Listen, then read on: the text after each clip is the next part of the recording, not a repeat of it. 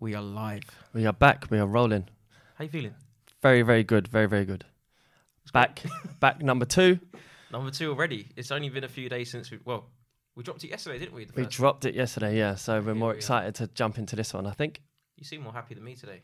I'm happy than I was in the last one. First one was a little bit. It was the first one. Yeah. So it was breaking the ice a little bit, just getting a feel for it. It's my first ever podcast, so I was very, very new to it. You're obviously more used to it. But not used to the camera. Yeah, you're hidden behind the camera usually. It's probably for the best, but it's a different element to it. It's like today it's like we're both. Yeah, it's different. It feels different. I think the weight is off our shoulders from the first one. The first time you do anything is obviously there's a little bit of nerves. I ain't gonna lie. First time being in front of the camera, really. So yeah, but now that that's been done, the weight's off our shoulders. We've got the first one out there. We had really good feedback, so that's I think helped us even more, and we're just even more excited to really get involved now. I mean, I can't lie, I didn't sleep last night. I was just on YouTube and maybe a few hours, like YouTube analytics. I was just watching it the whole night, just refreshing. Because I don't know about you, I'll be completely honest, I didn't expect the feedback we've got. Yeah, well, I didn't really know what to expect because I've never done a podcast. So I didn't have any sort of expectations. Yeah. I just just wanted to see what was going to happen. But yeah, I was pleasantly surprised when obviously I saw all the sort of the love that we got in a way, the comments, loads of DMs. I got loads of DMs on Instagram. And everyone just really loved it. So as I said, now the first one's been done and we kind of got that, we passed that milestone. We both said to each other, can't wait to get back in here and really get going sort of thing. Like I was giddy in the last one, I kept smiling, but today I'm like genuinely twitching. I'm just a bit like back and forth. I can't really control you're fully myself. gassed today. Like, someone's excited. Tingles, jiggles, all sorts. It's good. Tingles, had a little touch of the old Chateauneuf, the pup. Yeah, so it was down to you. That's how you say it. It was down to you to get it today. Yeah. Or to pick up a bottle of choice. And that was your bottle of choice. I see that you just went with my copied me basically. Yeah, pretty much. Couldn't be fucked. So I just thought, let's just copy him. I did say in the last one you delivered. It's a decent bottle of wine though, I did tell you to elaborate in the first podcast, but you just completely blanked me and just kept it moving. So I thought we'd give it a little shout out today because this is a glass that we've had a few times, or not a glass, a bottle that we've had a few times, especially in planning the podcast. So yeah, Chateauneuf the pup. I'm sure a few people know about that. But so you're giddy, you're gassed. Gassed. Just happy. What do you want to talk about today? What should we start off with? Well, in the last one, we covered COVID.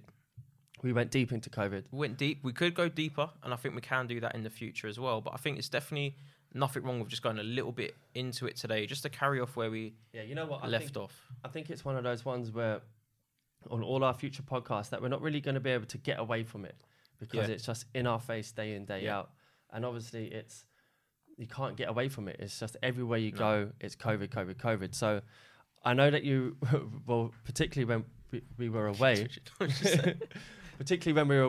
there was a certain things to do with the COVID aspect that we were like, I can't fucking wait to get back to a podcast and start talking about this. Yeah. So I think we've got to jump on that. There's loads of things we both want to say. But at the same time, COVID's a fucking pain in the ass. So I don't want to talk about it too much. Because then we'll end up getting angry as well. Like it pisses you off. It does. It gets annoying. I mean, I'll go on the news app in a bit and even just show you, like on the way here, just going through the news app and the amount of shit. There's nothing else besides COVID in the news right now. So what are you expecting everyone else to look at? It's just COVID. So people are going to get angry. Yeah. But I don't want to taint us with it too much because it's a negative thing, really, isn't it? It is. But we've got loads to talk about. But the last podcast we done was like, it took us about a week, not us, but it was a week until we put it out because we went on holiday. We did go on holiday. We can talk about that. But when we came back from holiday and when we were about to upload it, I said that I think it was actually even better timing. Yeah. Because some of the things we spoke about last time were quite fresh. Like it was literally the day when in the UK it was being reduced down to 6 people was being announced. And there was another few things that I want to talk about is where we're talking. Have you seen The Social Dilemma on Netflix? I watched about 20-30 minutes of it the other day, funnily enough. Yeah, but just before we go into that, you said we spoke about something or quite a few topics in the first podcast that I watched about 15, 20 minutes. I haven't had enough time.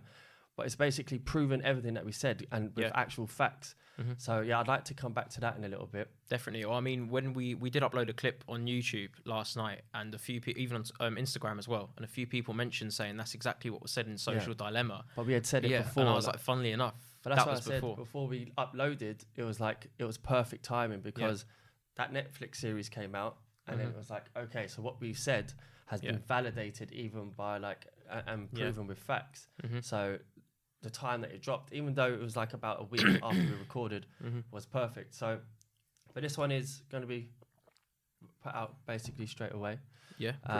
As I said, it's been about a week. So, what have you been doing? What have you been up to? Again, just chilling really. To be honest with you, just been chilling. Since we drinking wine. Chilling, drinking wine, and just trading. But even then, not even trading too much. Since we came back from holiday. I think that is the reason as well. That holiday was so good and so fun. That's probably the reason why I'm so just refreshed right now. I feel good. Yeah. I'm just in the zone. Yeah, that's a bit we can maybe start off with. We went away. We went away for 4 days? 4 days to Mykonos. Mm-hmm. Nice little holiday. Perfect, really, wasn't it? I couldn't recommend a place. Yeah. I definitely recommend a place to anyone who wants to go. Mm-hmm. But then we've done a bit of trading out there. And we've traded since we came back. But just as you were saying, do you think that because of that break that you have, what we keep saying is you don't need to trade every day, that having that little break in Mykonos, because you've been on fire today's Monday, you've been on fire on Friday and today. Mm-hmm. Do you think that contributes? 100%. To be honest with you, it was more you doing the trading on holiday. I was more monitoring and just observing, but the trades I placed before holiday, just to monitor on holiday, that was what I was kind of doing instead of looking over my shoulder. Just looking over your shoulder. I'm trying to get the intraday strategy. Everyone's talking about. Everyone messages me now, and they're like, "Get the strategy off Bernie," and I'm like, "I'm getting closer, guys. Just don't worry. A few more wines, we're going to get it." Yeah. But I think the key to trading for me overall, less is more. That's 100%. I think, I was trading full on a lot of last year and stuff, but then I've definitely realized that less is more. Yeah. Last week, I only traded 1 day, which was Friday, and there was more over with the community and stuff, and there was over 10%. I took 5% myself, but I met you on Friday at 1 o'clock, and I was like, "Day's done. I'm finished. 5% for the day. I don't really care about anything else." But then when I done a review yesterday. And just saw how the market ended, I was like, there was this trade. And it could have been over 10%. But you done, what's your trade done today? Today it's done about 8%. But I think just before we recorded, it's actually pushed down a little bit more. So it should be about 9-10% now. But that is literally in a nutshell, my week done. Yeah. And I tweeted that even when it was 8%. I said, I've closed off 80%. I'm done. Yeah. Why? Most people... 8%. 8% today so far. But then when you compare the other two trades from September as well, I'm up 30% this month alone. I don't know what the date is today. Is it today is 20th or 11th? I don't know what it is. 21st. 21st. Yeah. Time's flying, man. Yeah. Where is this year going? But that's why we went on holiday, because we were both sort of doing very, very well for the month of September. So we said, fuck it, let's just go on a quick holiday. Yeah. So but holiday was sick. Holiday was very good. It was the perfect balance of everything. We went from getting absolutely fucked on the first night. That always happens though.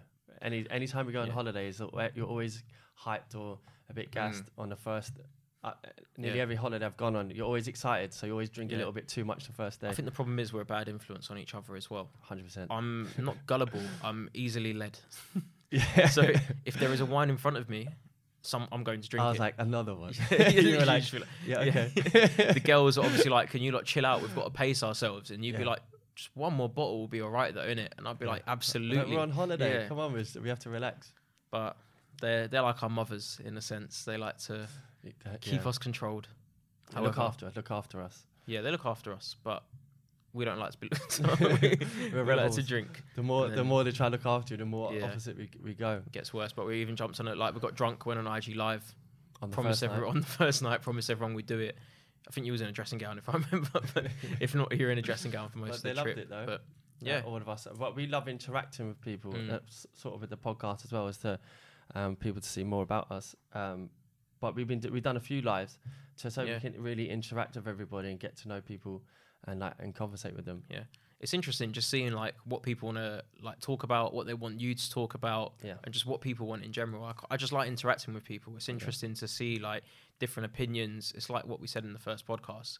You want to hear everyone's opinions. You want to accept what everyone's saying, what they want. It's just nice to get to know people.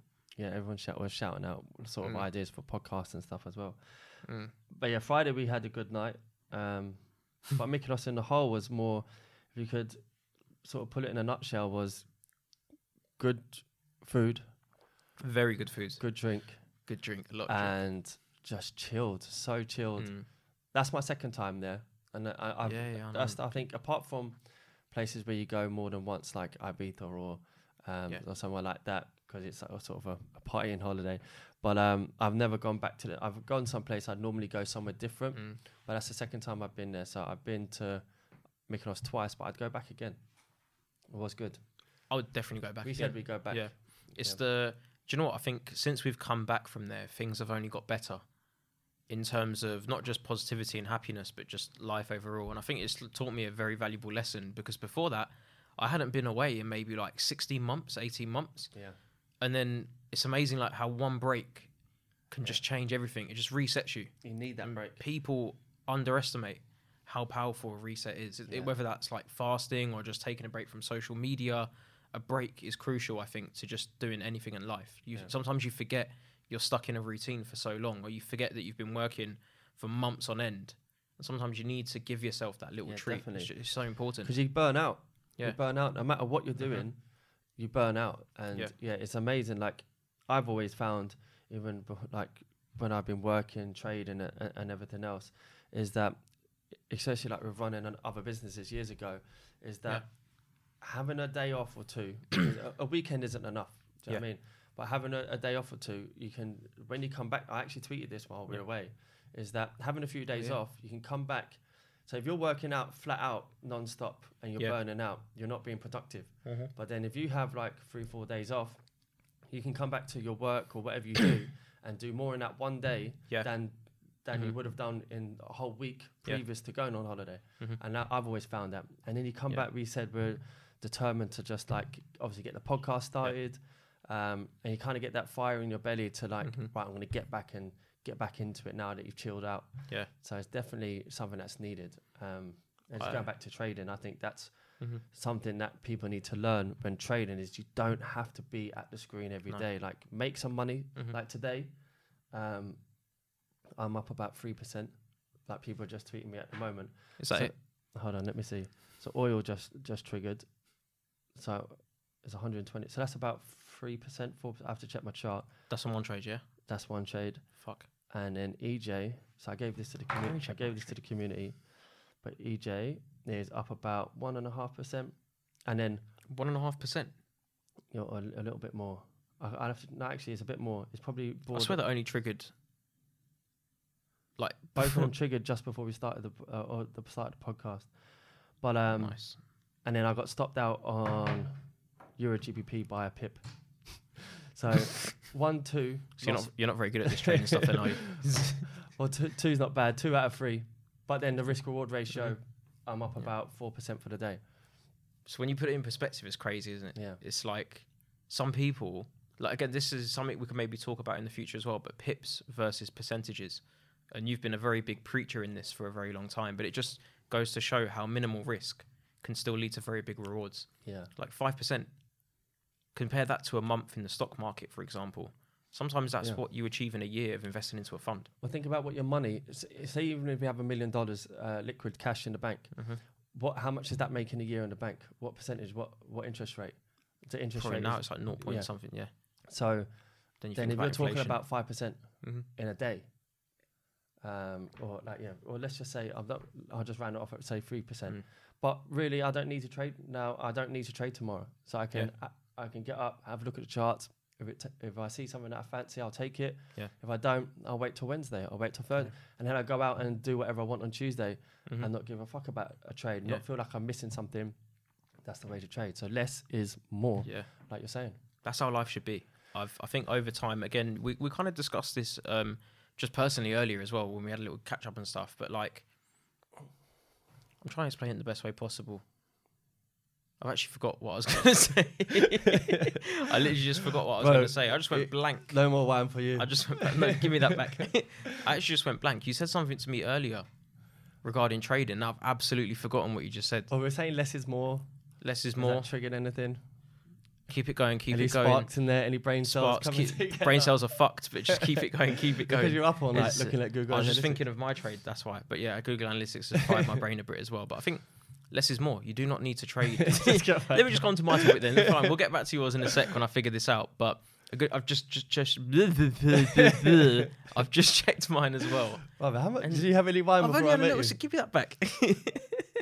I've just had a little sip, and but yeah, I just checked mine as well. Are you okay? I'm fine. I might have some more, if anything. It might mellow me out a bit. I'm in a good mood. Someone is fully gassed. I'm happy. I'm just sorry for being happy. I think there's going to be a few more memes made out of you now today. I hope not. I really hope not. Did you see the memes that were made of me yesterday on Twitter? Outrageous, man. I don't even... More memes, guys. More memes. More memes of Bernie, I think, would be a good idea. But checking my less trade. Is more. Mm-hmm. Where are you going with this? Less is more. So, for example, I just checked mine. It's now hit 10%. Yeah. So...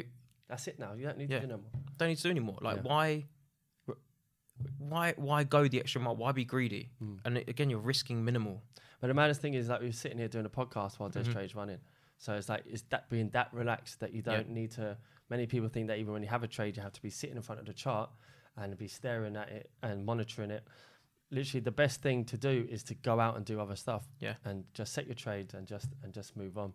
You were one of the first people to do that, actually, especially when you started showing the property side and stuff. A lot of people, I remember, they'll be asking you, like, you're doing this whilst running a full-time business. Yeah. And I remember you actually made a very good point that it's better sometimes to run a business on the side because you're just distracted whilst the trades are just doing what they want on the side. Because it happened on Friday. So on Friday, I took 2 trades and I made 2%.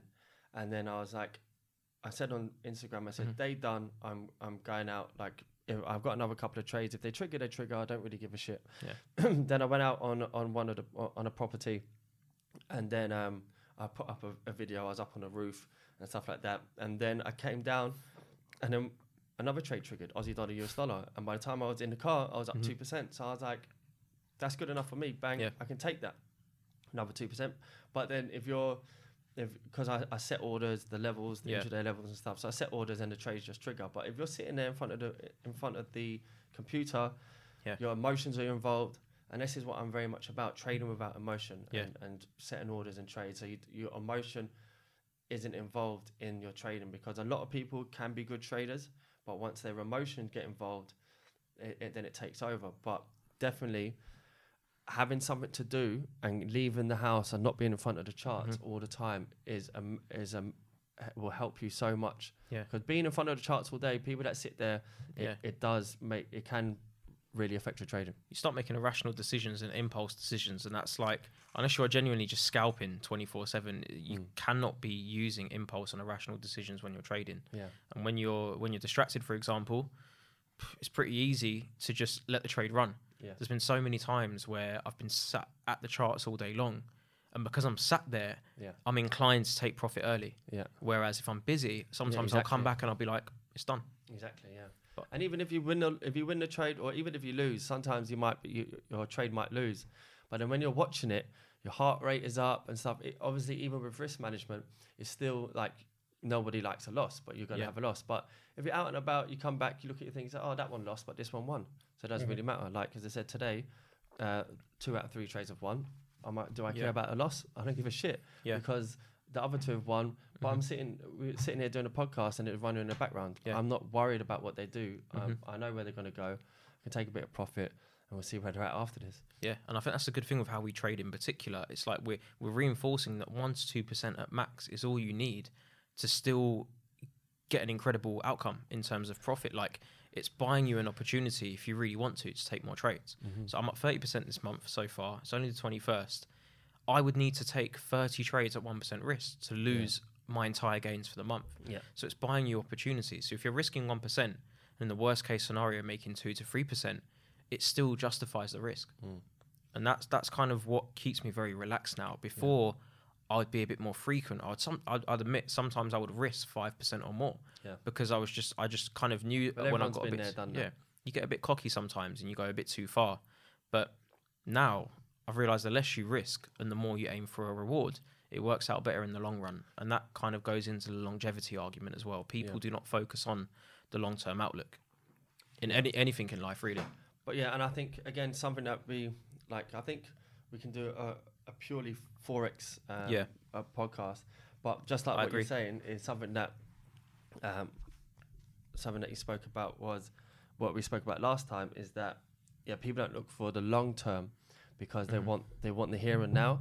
And that's what we were saying last time, is very much about today's society and so much emphasis put on social media. And I think, did we talk about it or not? But when we were talking about how social media and Forex on Instagram and stuff like that, and how there's so much, it's just so fake. Like 99% of what you see regarding Forex or anything to do with that with Forex on Instagram is fake. And it's like everyone wants you to make you believe that you can get a Lamborghini overnight, or you can turn 500 into $1 million overnight. So there's so much of that it clouds people's brains and their perspective. So then you forget about the longevity, the long-term goal, and then people just get caught up, and that's why there's so many people that lose, because they can't. They're just trying to get that quick fix. They're trying to get that, I want to make money now. And there's a lot of people that message me like, oh, I want to get rich. And it's like, but do you want to learn? Or do you just want to get rich? But they want they're like, how they want the easy route. I think we live in a society now where instant gratification is what everyone wants.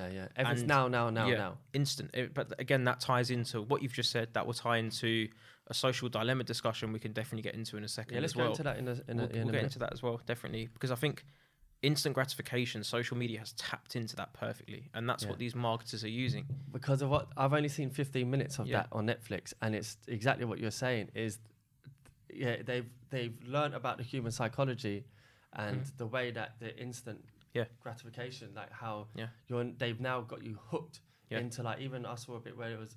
I'll let you. Sorry, I'm going too far. No, carry on. I was actually you get me a bit excited. There's a bit like where it shows that, when you're on Instagram, and then like you refresh it, or say like you posted a picture or something, and you refresh it, and because you want to see the updates of how many people have liked it or something, they've figured out that that's how people are in a casino. When they're at a slot machine, and they put on a slot machine and they're waiting to see if they win, and it goes ching ching ching. You either win or lose, and then you do it again. It's like with the human psychology, they're doing that. So they're refreshing the page because they want. So they've got these people like who are paid obviously a lot of money, working for Facebook, Snapchat, everybody else. I've only seen 15 minutes of this, and it told me so much, and I was like, fucking hell. I know I can relate to it, but they have really tapped in to the human psychology. But this is what I touched upon in the last podcast as well. They know more about us than we do. Like I read there was one bit where it literally says it knows, and it even tracks how long you are looking at a particular picture for. That was scary. That I saw. I was like, and I haven't been able to use social media the same since. I'm like, I see something now, and I'm like, no, skip. Like, because there's so many fucking influencers and girl influencers as well on the discovery pages and stuff. Now I see them, I swipe past them quickly, because if I'm with my girl and suddenly I get like 7 girls just pop up on my feed in one go, that means I've been looking at them 2 seconds more than the other post, and it's made me paranoid. So just to clarify for anyone who's not too sure, is that so basically there's this social dilemma. We'll have to watch the rest of it and then update. But social dilemma on Netflix, and it's talking in depth about social media. But as I said, it was touching on things that we said in the last podcast, and it was just like proven it as a fact. And what you said, that they're all building this data from a massive data, like everything's pulling data from you. And you are the data, you are the product, which gets to the Google Nest that you spoke about last time. But they're pulling all this data from us. But I said only 15 minutes in, it showed that when you're on Instagram and you're scrolling through, literally, so basically as you go through, it kind of slows down. The clock starts on every single picture, and it's that in depth that the clock starts and then starts going right 1, 2, 3, and if you move on to the next one and you only spend 2 seconds, you move on to the next picture, you spend 5 seconds. It's calculating that. So then the next time you refresh, bang, it's showing you more of what it's. It's like what I was talking about with the surveillance state, like how I think in the next 5, 10, 20, 30 years, we're going to get in a state where we already feel like we're being watched, whether that's security cameras, whether that's track and trace, all this stuff that's going on. We don't realize we're in that phase right now, but we do not realize because it's happening with algorithms. Algorithms are tracking our every move. They are monitoring us in every aspect. There's literally like a branch, like what's that graph called where it spirals out like a tree? Is it a tree graph? I don't remember it from school. I fully just made that up, but I think it's a tree graph. It's like little bubbles and there's like fucking lines. Is it a tree graph? Whatever. You get what I'm saying, yeah? Yeah, go on. It's like that. It's like you draw a bubble and then it spirals off there and then like it fucking brainstorming. It's similar to that, yeah, brainstorming. But tree graph. There's like it spirals out with different branches. It tracks you. It's not just tracking what you like. It's like a spider's web. Exactly. Yeah, similar to that graph or spider web. That's what I was going to say. That's what I was getting to. Something along them lines. I know what you mean. One thing's linked to the next, and it doesn't You're stop. using things like your location services, all of this stuff. Your apps are tracking you. Yeah. Now in the new iOS 14 update, they've said it's not going to be as accurate now to protect you. But if anything, I believe that's increasing and perfecting the accuracy of location services, because now it's no longer going to be perfect. It's going to be a bit more of a rough estimate of where you are to potentially protect you. But it's the same as almost wearing masks everywhere now for facial recognition. They're making it harder because they're training the AI and the algorithms to improve. Do you understand? So it's no longer why it's too easy for them now to just simply measure your fucking face or measure your location. Maybe I don't know. Like now, but they'll be able to recognize you from half your face. This is what they see now. Just by eye. Yeah. They're improving. That's going back to like the perfecting the model. Yeah. Sorry. That's like it's like what you said in the previous podcast is about how it very much feels like being in a futuristic film. Yeah. And there's a film, I can't remember what one it was, but it's like wherever you go. So say like you get on a bus, like there's cameras everywhere, so they track you by eye. So like they know where you are all the time because and what you're saying is a bit above and the mask potentially, but yeah, I don't know. It's a good theory. Have you ever seen Person of Interest? No. I watched it years ago, the whole thing in its entirety. I don't remember it fully, but it was along those lines of... What is it, a film? It's a TV series. Okay. And it was... there's a game called Watch Dogs as well. It almost mirrors each other, but it just shows you how, like... To be fair with you, China is almost at that level already. China's there. And people don't realise this. We are progressing towards... We look at China and think, fuck, it's militant. It's almost like there's a regime, it's strict. Like going, But we are merging into that society. China lives in fear. You cannot speak out anymore. There's government censorship. Everything's banned. You speak out. There's people getting executed for speaking out now. People go missing in China for speaking out. People go missing for talking on Facebook. Feds come to your door, bust open your door. They fucking drag you out. Where did you see this? It's everywhere. It's like I know it sounds. Have you seen anything in particular? Pretty much what I've just said. Like, I know it sounds bad to say I saw some things on Facebook or Instagram, but like when I used to be on Facebook, I think everyone's aware of it. I think everyone's aware of the situation. But it's not a Facebook conspiracy where a Karen's posted like a meme being like, we are being controlled. What exactly? I understand the Karen thing, but what exactly? I love how there's just a security tag on that wine. Like I've just stole it. That was you. That was you. You're the one that got it today. Did you rob it? Did you steal it? Times are tough, man. Recession. Did it bleep as you walked out? Yeah, it actually did. To be fair, did it? Yeah, did it? But they didn't take it off. There was a cap on it as well, but a cork. Yeah, cap. No, like no cap. Security. No cap. What was it saying? Karens. Yeah, Karens. I understand that meme. I kind of understand it. I understand it's like, where did it come from? Was there a woman called Karen who just started speaking out at someone in a shop or something? I think it's general knowledge that anyone that wants to talk to the manager and has their hair like quiffed over like an emo rocker on Tumblr from like 2007 is a Karen. Okay. Like they're stereotypes. That's a stereotype. It's basically stereotyping, yeah. Whenever I've been there many times. You could even be in a McDonald's and there'll be someone that doesn't get Karen a pickle. Wants to talk to the manager. And Karen will. So it's a stereotype thing, yeah, her poor son didn't get his ketchup or his 4 chicken nuggets. Yeah. Bang. Speak to the manager and she gets. Yeah, I thought I knew what it originated from, but I just wanted to double check. But especially on Facebook. You mentioned it a few times. But especially on Facebook now, especially with the whole Corona thing, like the problem is with the Karens or the Kyles. There's like Karens and Kyles. The problem is with them, they almost like, because they don't understand or actually look into depth on what is going on around the world. They will just share like memes carelessly, or they'll share.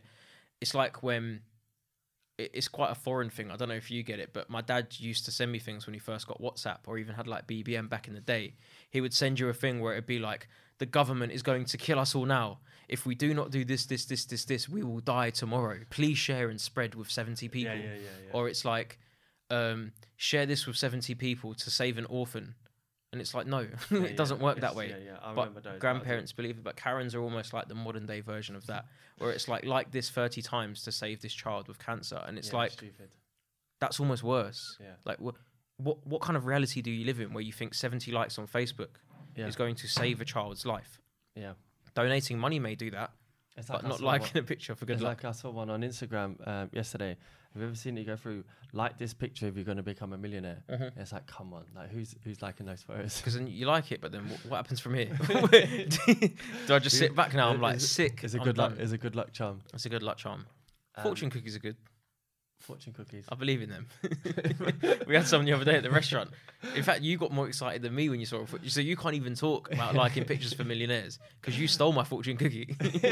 You saw the quote, you're like, I like this. Yeah, it said, don't share. When it said, don't withhold your knowledge or something. Yeah, don't withhold your knowledge. That looks Took good. my fucking fortune cookie and posted it. But why were we talking about Karen? Gone off grid. About the China stuff. Oh yeah, let's get back to that. Before you were like, what's a Karen? You were like, the China stuff. It's but not even. Yeah, so as I said, it's not the Karens that are posting it on Facebook. It's like actual people that live in China that have like almost posted a final farewell video. Are you okay? Before. I don't know if I am. I'm not gonna lie to you. I'm very excited. I'm just. But yeah, go on. No, I completely understand. Like I was just asking if there was anything in particular you saw, but I think everyone's fully aware of the sort of situation that China is in. It's scary, man. But I do feel like that. We said it in the last. I keep saying that, but we said it in the last podcast.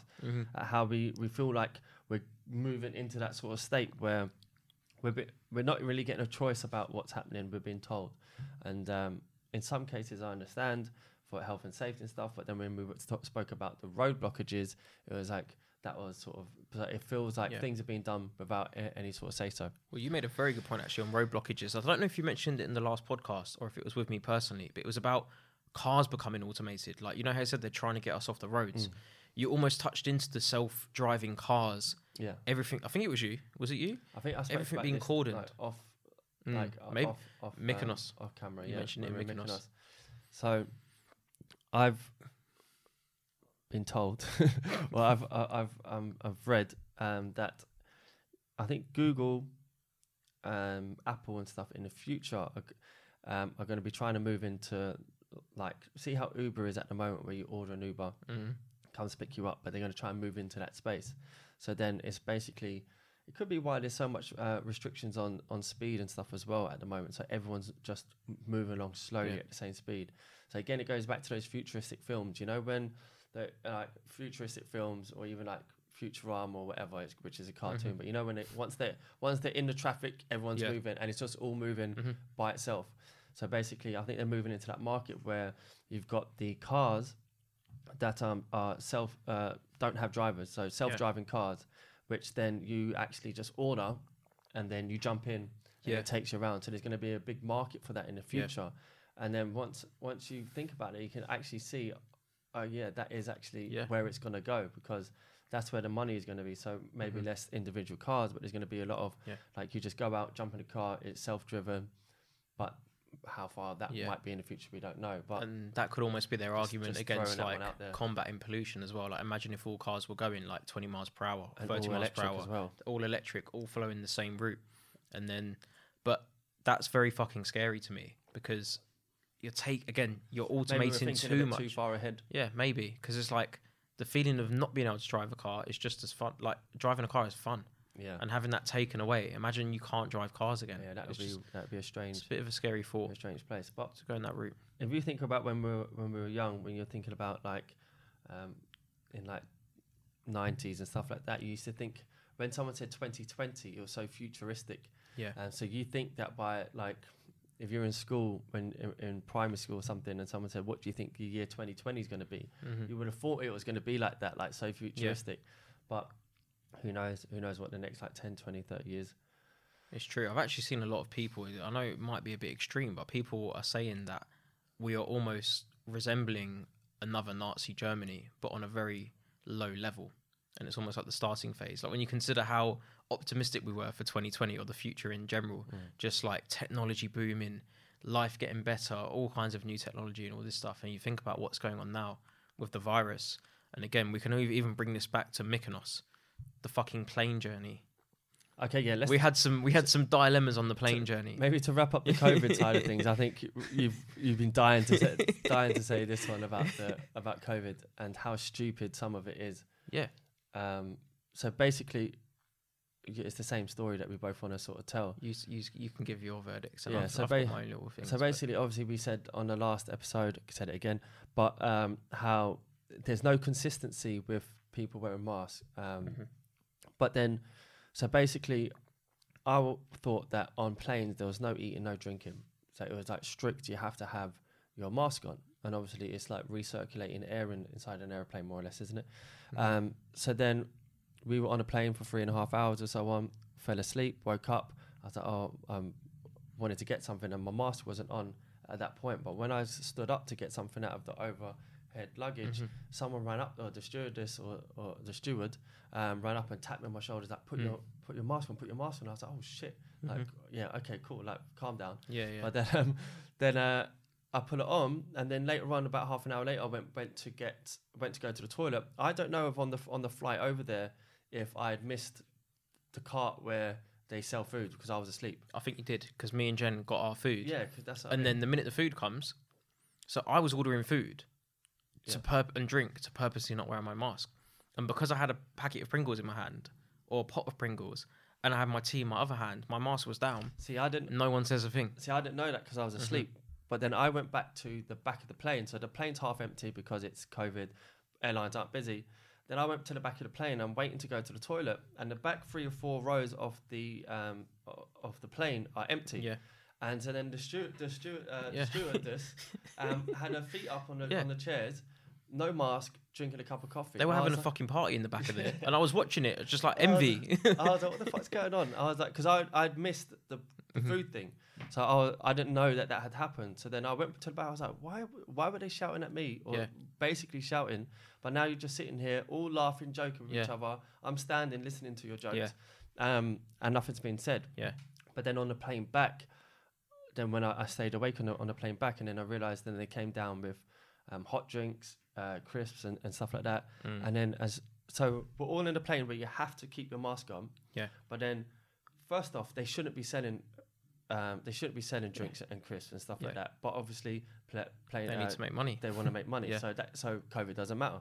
So then you've got a plane full of people. Nearly everybody on the plane is getting either a drink or crisps or something, or a sandwich.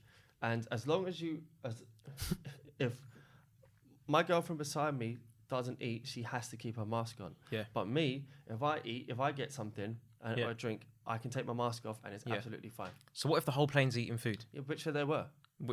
Yeah.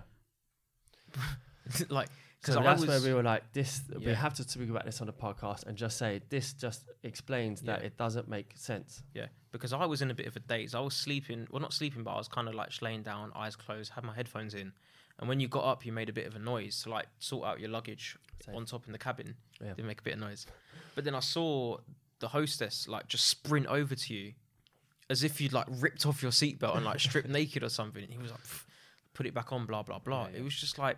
And then I got woken up after by the host, whether it was the hostess or the pilot. My man came on the mic like DJ Khaled. He just, I was sleeping and he was like, "Hello, everybody." Just a reminder, like it was almost like a school disco, like I had DJ. My earphones in, but I could hear him over what I was listening to. Yeah. He's like going mad. You know, in the school disco, it's like, hope everyone's having a good time. He was like, hope everyone is enjoying their flight. However, there are a few of you today that do not have your mask on. And just so you know, we do know if you are not eating. And I was just like, who? I took my mic, like my earphones off. I was like, Jenny, what's this pussy saying? I know, like, tell him to shut up. But then he was like, if we catch you without a mask, if you're not eating, we will alert the police and you will be escorted off the plane. Yeah. And it's like, but the person next to me is eating. Yeah. So, but it's like, do you see the fear? Yeah. How they're just driving fear into you continuously? And that's why I had a little pot of Pringles this big. I made that fucker last the whole flight and barely got to wear my mask because aircon, as you mentioned, the whole air conditioning unit, it's circulating air, which means whether you're, and first of all, I haven't got my mask on me, it's in my bag, but is it? Maybe. I don't even care anymore. But it's like you put your mask on, it doesn't fully seal your, it's not a vacuum seal on your face. There is air. I'm not a scientist, I'm not an expert in any of this stuff in terms of the scientific side, but I know in general, if there's a gap, if there is a hole and an air vent, it will go inside. Yeah. And that is what's happening. No one has an airtight mask. But you know what? I'm so sick of talking about it right now. I think got a bit angry. Yeah, we told the plane. No, we told the plane bit, but it's like we spoke about it quite a bit last time. I don't think we can ever get away from talking about it on podcasts. No, I think there's always going to be an update. There's always something going on, but a lot of people was hitting us up from like America and stuff and just saying how it's exactly the same. So everyone relates to it, but it's also something that you don't. People are hearing it in the news. You don't want to listen to it like all the time. So we'll sort of. Well, I'll tell you what, talking of getting a bit angry or going a bit AWOL, how do you feel about Kanye West right now? I think that's something to mention. Kanye, you know, Kanye is a very, very interesting person. He's going on a bit of a Twitter rant, a little bit like you, but he is obviously the king of Twitter rants. But I'm going to put it out there. My view on Kanye is that I think he's very, very misunderstood. Or not even misunderstood. I think there's a lot of people out there that understand him, but he's painted out to be crazy and off his rocker sort of thing. But I think the guy is very, very clever. He doesn't basically get his point across in the right way sometimes. But I find the situation right now is very, very interesting with he's sort of going against all the music industry in a whole, isn't he? Yeah. And I kind of tweeted about it as well, but I think I agree with you. I think he's very misunderstood, but also I think he's just been portrayed in the wrong light. I like him. Yeah, same. I think he's funny. Same. I think he is very good at what he does. He might overtalk it a little bit sometimes when he's like, I'm like Walt Disney. I'm like Jesus. I think he called himself Moses the other day or something. Like, that's like Messiah. Obviously a little, but that's what annoys me is that he is good at what he does, but then sometimes you're like, just rein it in a little bit because then you won't give these people an excuse to say these things about you. An intelligent person knows how society operates right now. And if you say one thing wrong in this day and age, people will latch onto it. So in between giving all of the speech that he done recently, whether that was pissing on the Grammys or that was mad, or whether that was posting his fucking contract, he threw in the like whatever it was. I'm the modern day Moses. I am Jesus, because he knows people are going to latch onto that, but it fits in within his overall conversation. So I call them sheep because they are fucking sheep. The people that believe everything they see, like people. When I actually tweeted, I was like, we must protect Kanye at all costs. Oh, yeah, that was it. Because my man's a legend. Not just a legend, but I think he's so intelligent.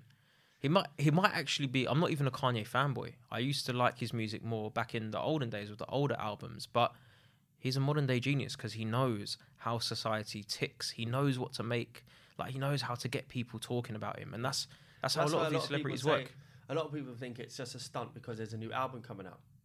And obviously the president's presidency that he was saying he was going for, not sure where he's at with that. And people were saying that that's basically just trying to drum up business because he got a new album coming out. Yeah, which I don't think that it is. I think he generally not going to run this time round, but next time, I think he might be generally thinking about it. But yeah, I think it's well, just specifically what he's talking about now. What do you think about that with the music industry?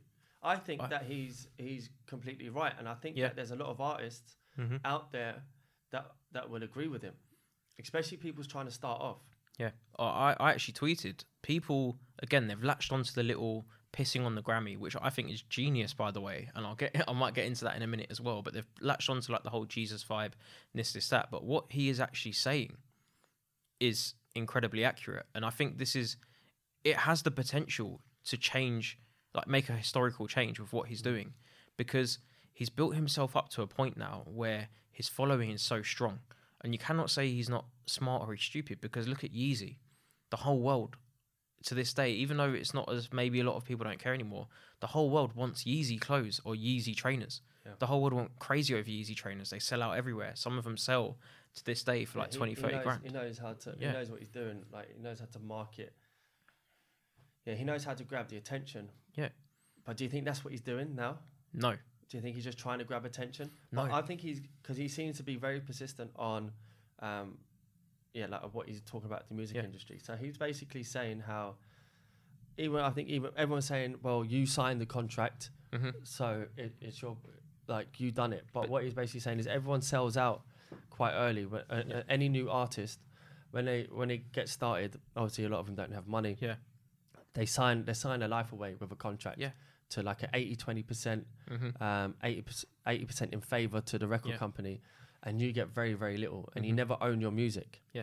So he's now trying to make a stand where he's like, I want everyone to be able to, and all new artists to be able to own their music and not be owned by the record companies. Yeah. Which is like a sort of, not a grey area, but it's something that it's an area that's sort of been delved into a little bit before with like Michael Jackson. Yeah. Prince as well. It's Prince as well.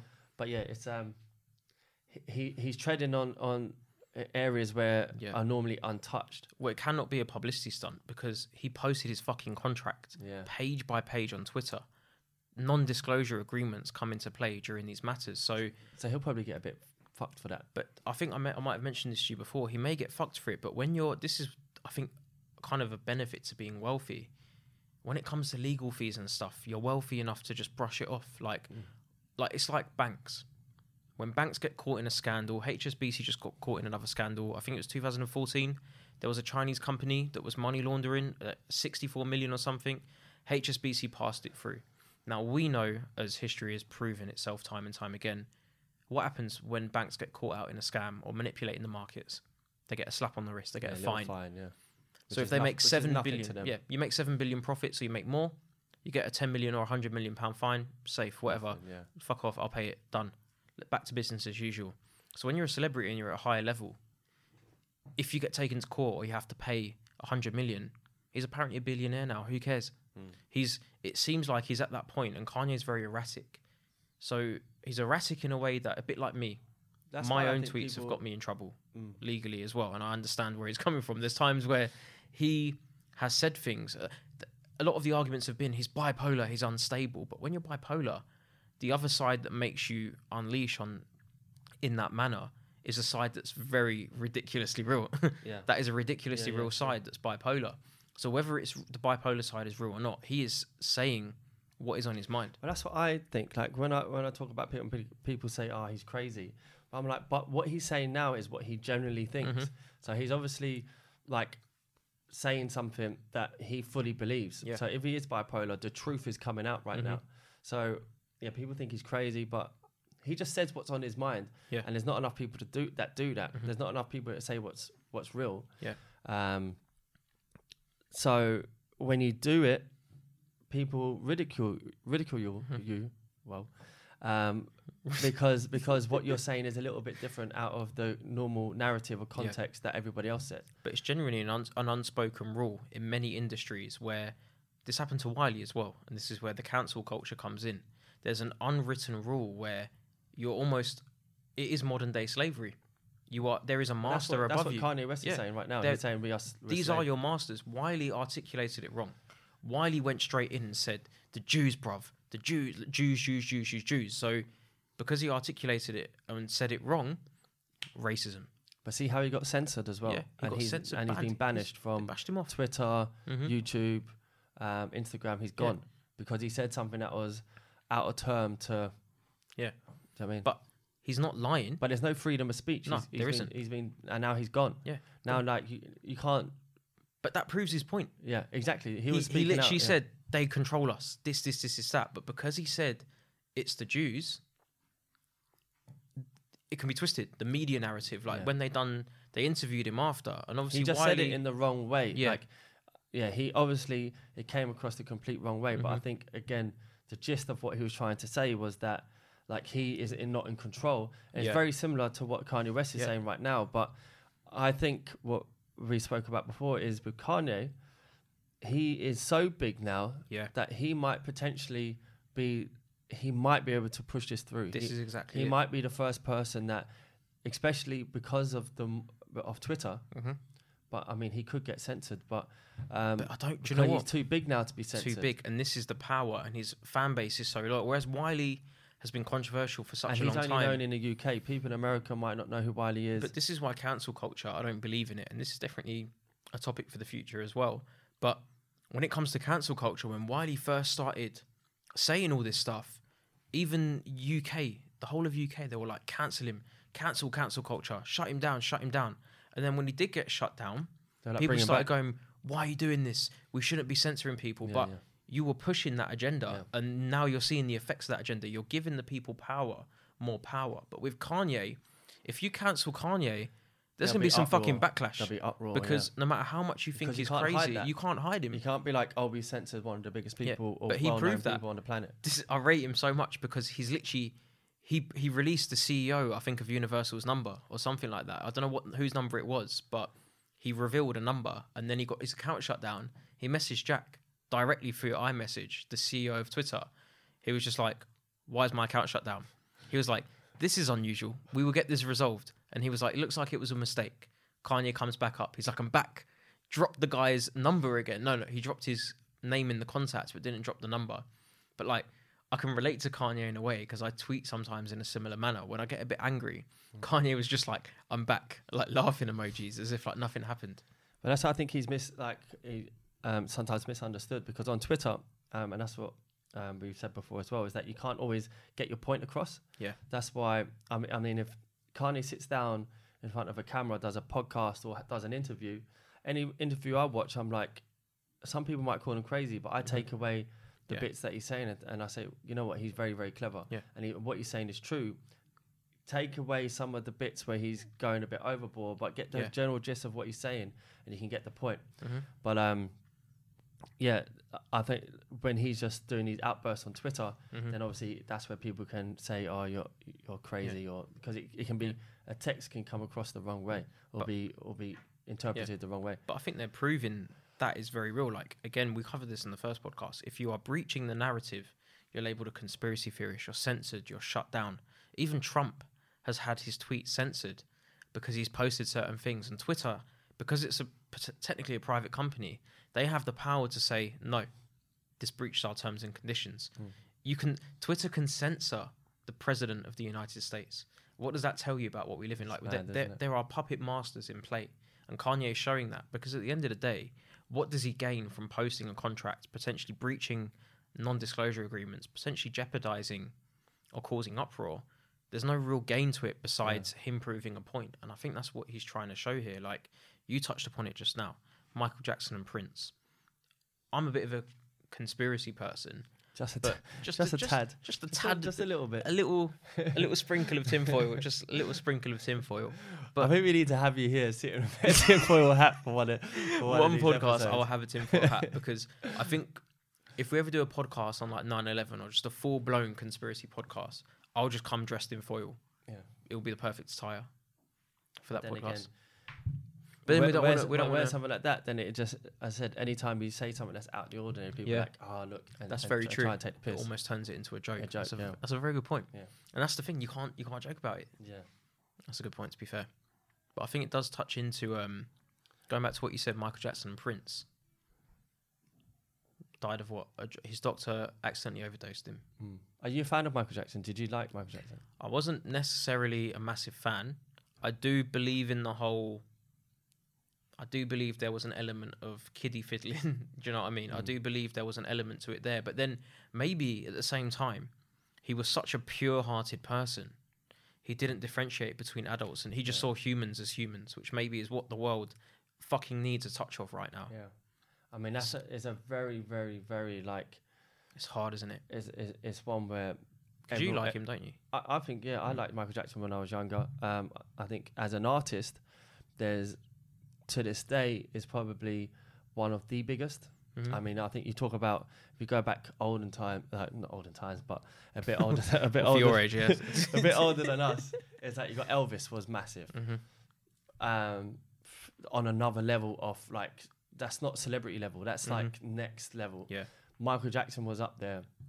But I think what he done for the music industry, if you think about dancing, music, like singing, he's untouched. Changed everything. He's untouched with that.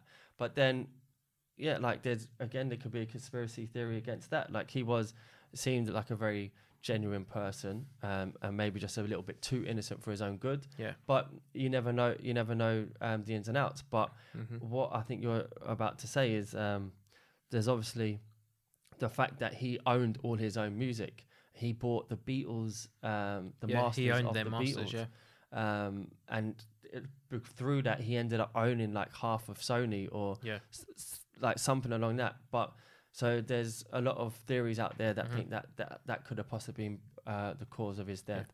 But that's like going off down. It's a similar path though, because if you look at his loyal he would following, have been big enough to. But this is he the would point. have been big enough, but he is big enough. But a lot of his songs were basically saying a lot of his songs were saying stuff like what Kanye West is saying, but just not direct to the point. But he done one talk I remember, and he was just like, he had a piece of paper in his hand or something. And he was talking about Sony. He was like, they're trying to bring me down. Whatever he said, I don't remember. I need to watch that video. But that is why I think, because as his battle against Sony being exposed started escalating more and more and more, dead. Yeah. Overdose. Not very random death. Prince was battling a very similar cause. He wasn't a bit of a bad way though. He was in a bad way, but apparently. But then you look at like the whole. He was only 50, and look at how he was. He was, but then look at the documentary that came out. What was the documentary that came out straight after? The documentaries don't put him in a good light. No. So it's like they make it look like he was overworked, he was pushed to the limit, but. You have to realise. By that, I thought you meant like with the other. Well, no, I'm talking about the one that was more for his concerts, the final show. Oh yeah, then he was. Yeah, I saw that. Like, but you have to realise the people that are in charge of the record labels, they have invested stakes in everything else as well. So, if it was to be true that he was potentially killed to stop him exposing an entire industry, it's the same people involved in that are creating documentaries, and that's what I feel. But with him, like, that can sound a bit far-fetched. But what we're saying is with Kanye is that because of his status, he's not on the Michael Jackson, Elvis status. No. But in the modern day, there's no one really much bigger than, obviously there's Jay-Z, and who's better artist and stuff, which is a whole other topic. But when you talk about today, who's the biggest, who's the most well-known people in the world? Kim Kardashian. 100%. And then you've got Kanye West. So Kanye West is the most well-known person. And the fact that he is now taking a stand and going against the establishment, to put it just in a nutshell, the fact that he's going against the establishment, and he could potentially be the first person that could get things to change, because you can't censor him. He's now too big. Yeah. It's almost like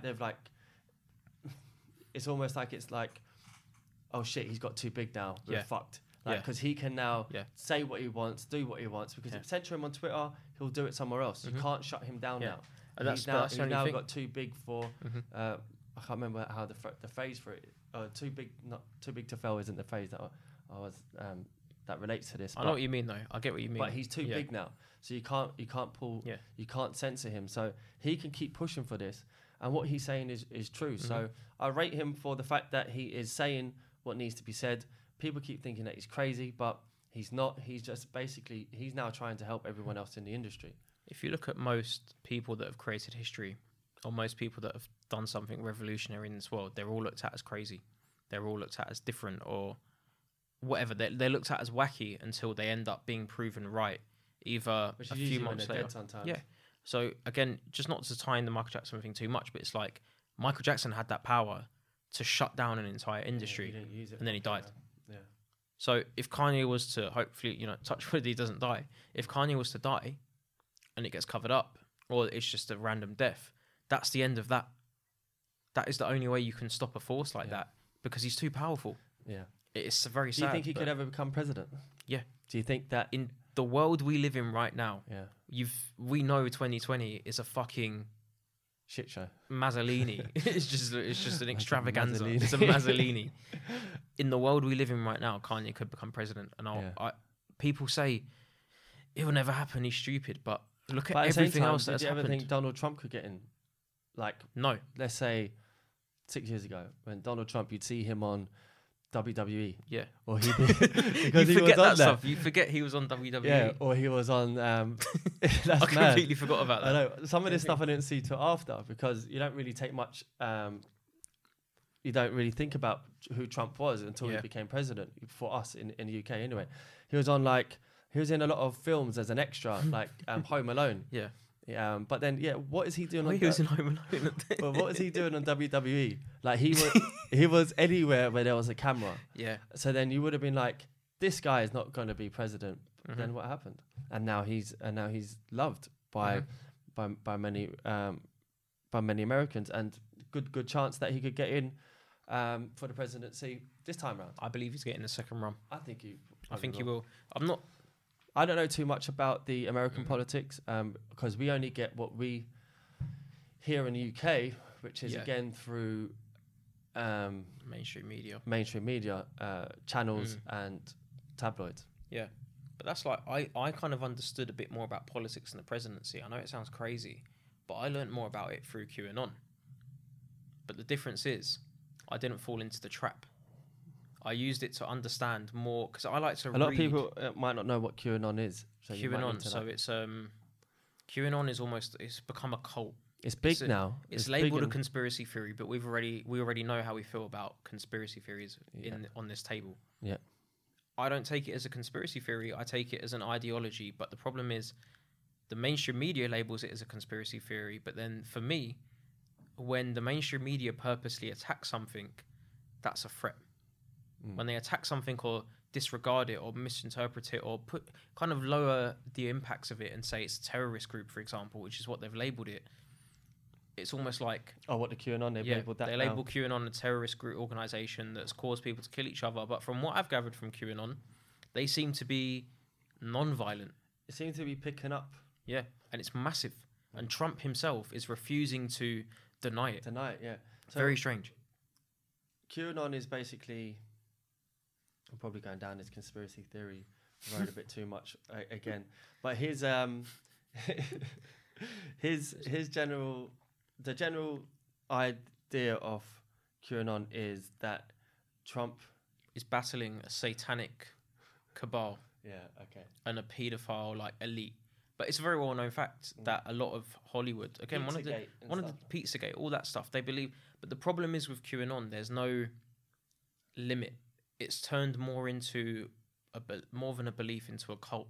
And that's why I looked into a lot of the things they're saying. And the more I've looked into it, it looks very realistic. But the problem is there's a fine line between they actually believe what they've read is 100% facts. And that's the same as anything in life. As much as I believe... Rather than try and take it on board and learn from it and just accept it may be a possibility, they've gone from thinking Pizzagate is 100% like Tom Hanks, they expect to be a paedophile.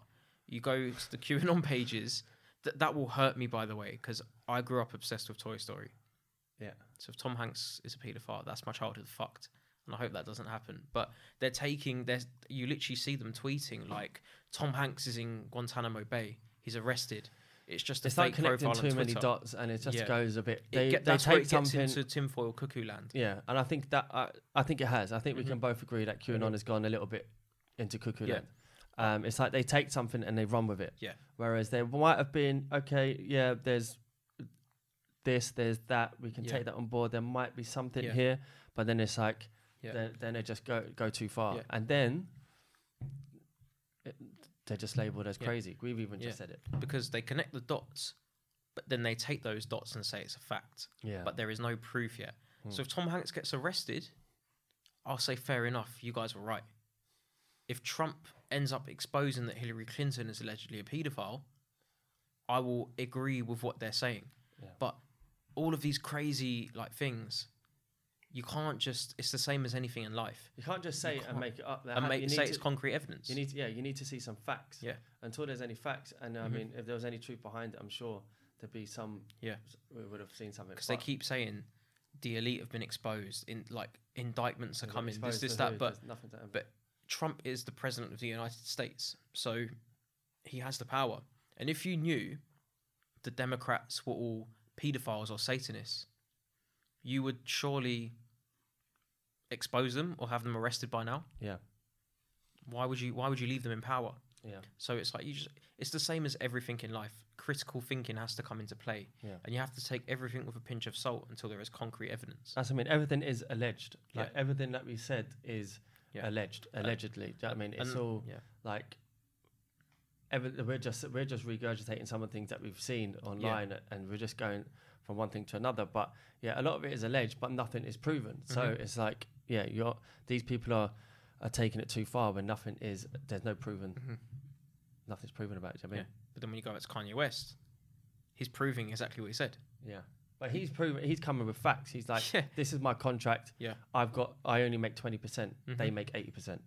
I only make money from touring and merchandise. They make money off all my, like, why can't I own my own music? Yeah. So that's how he's coming with facts, like going against the establishment, which is a bit more real. Yeah. But everything else that we've spoken about, as I said, is a little bit more. Yeah. But I think it's good to bring it up because a lot of people either know about it through the mainstream media or they generally hardcore believe it. And again, this is the whole purpose of this podcast.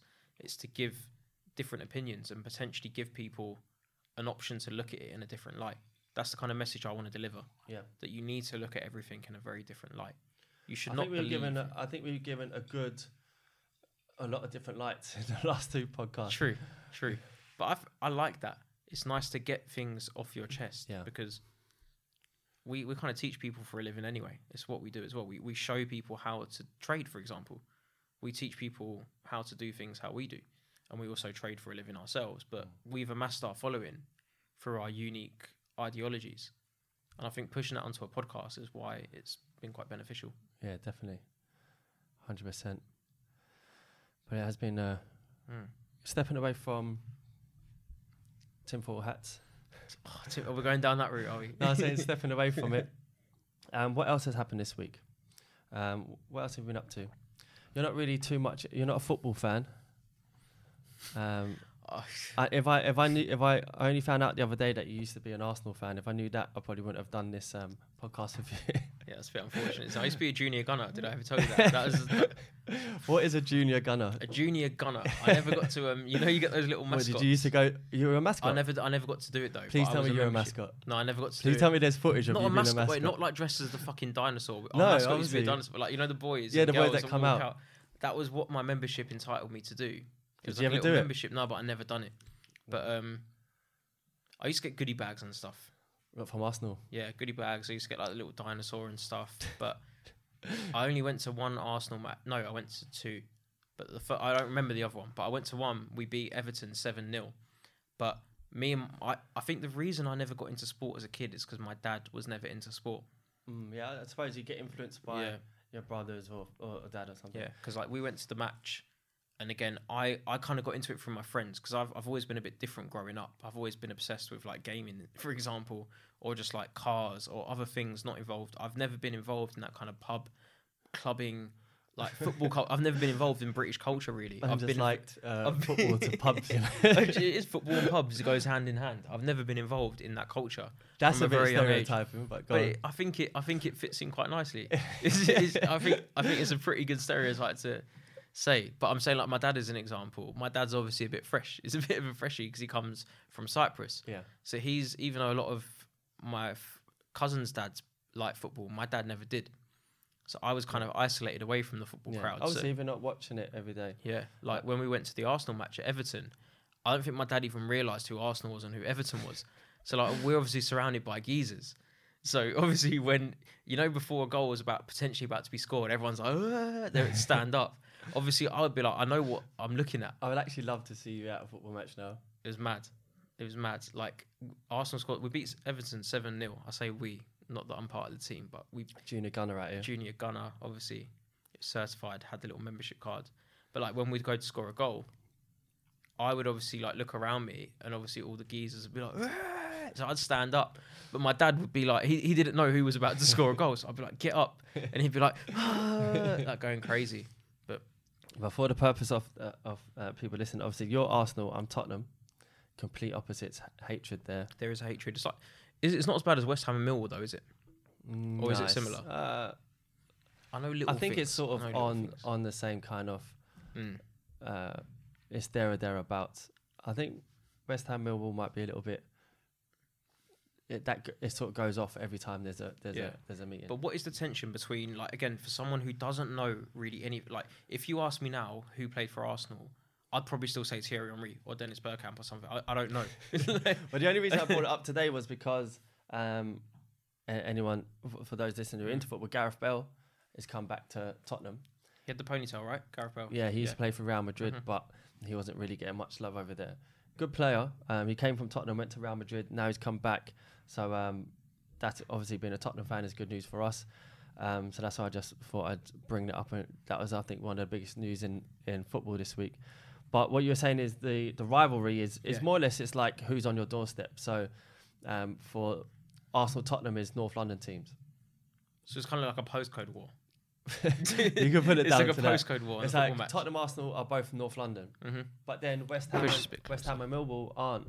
So there's different rivalries at different places. Millwall, South East London, West Ham. So then, there's different rivalries all over the place. But maybe we'll get you down to a Tottenham game, transfer you over, make you a junior yid. Not happening. Bring you over to the. I think due to my roots, I cannot divert over to your side. Yeah, but that was the sort of biggest thing in football this week. But I guess it's fallen on deaf ears here. To put in simple terms, I've never been a fan of watching men in shorts and a t-shirt just running around a pitch. See, what is wrong with you? What's wrong with your mind? It's just, that's what it is. Like, people take football so seriously.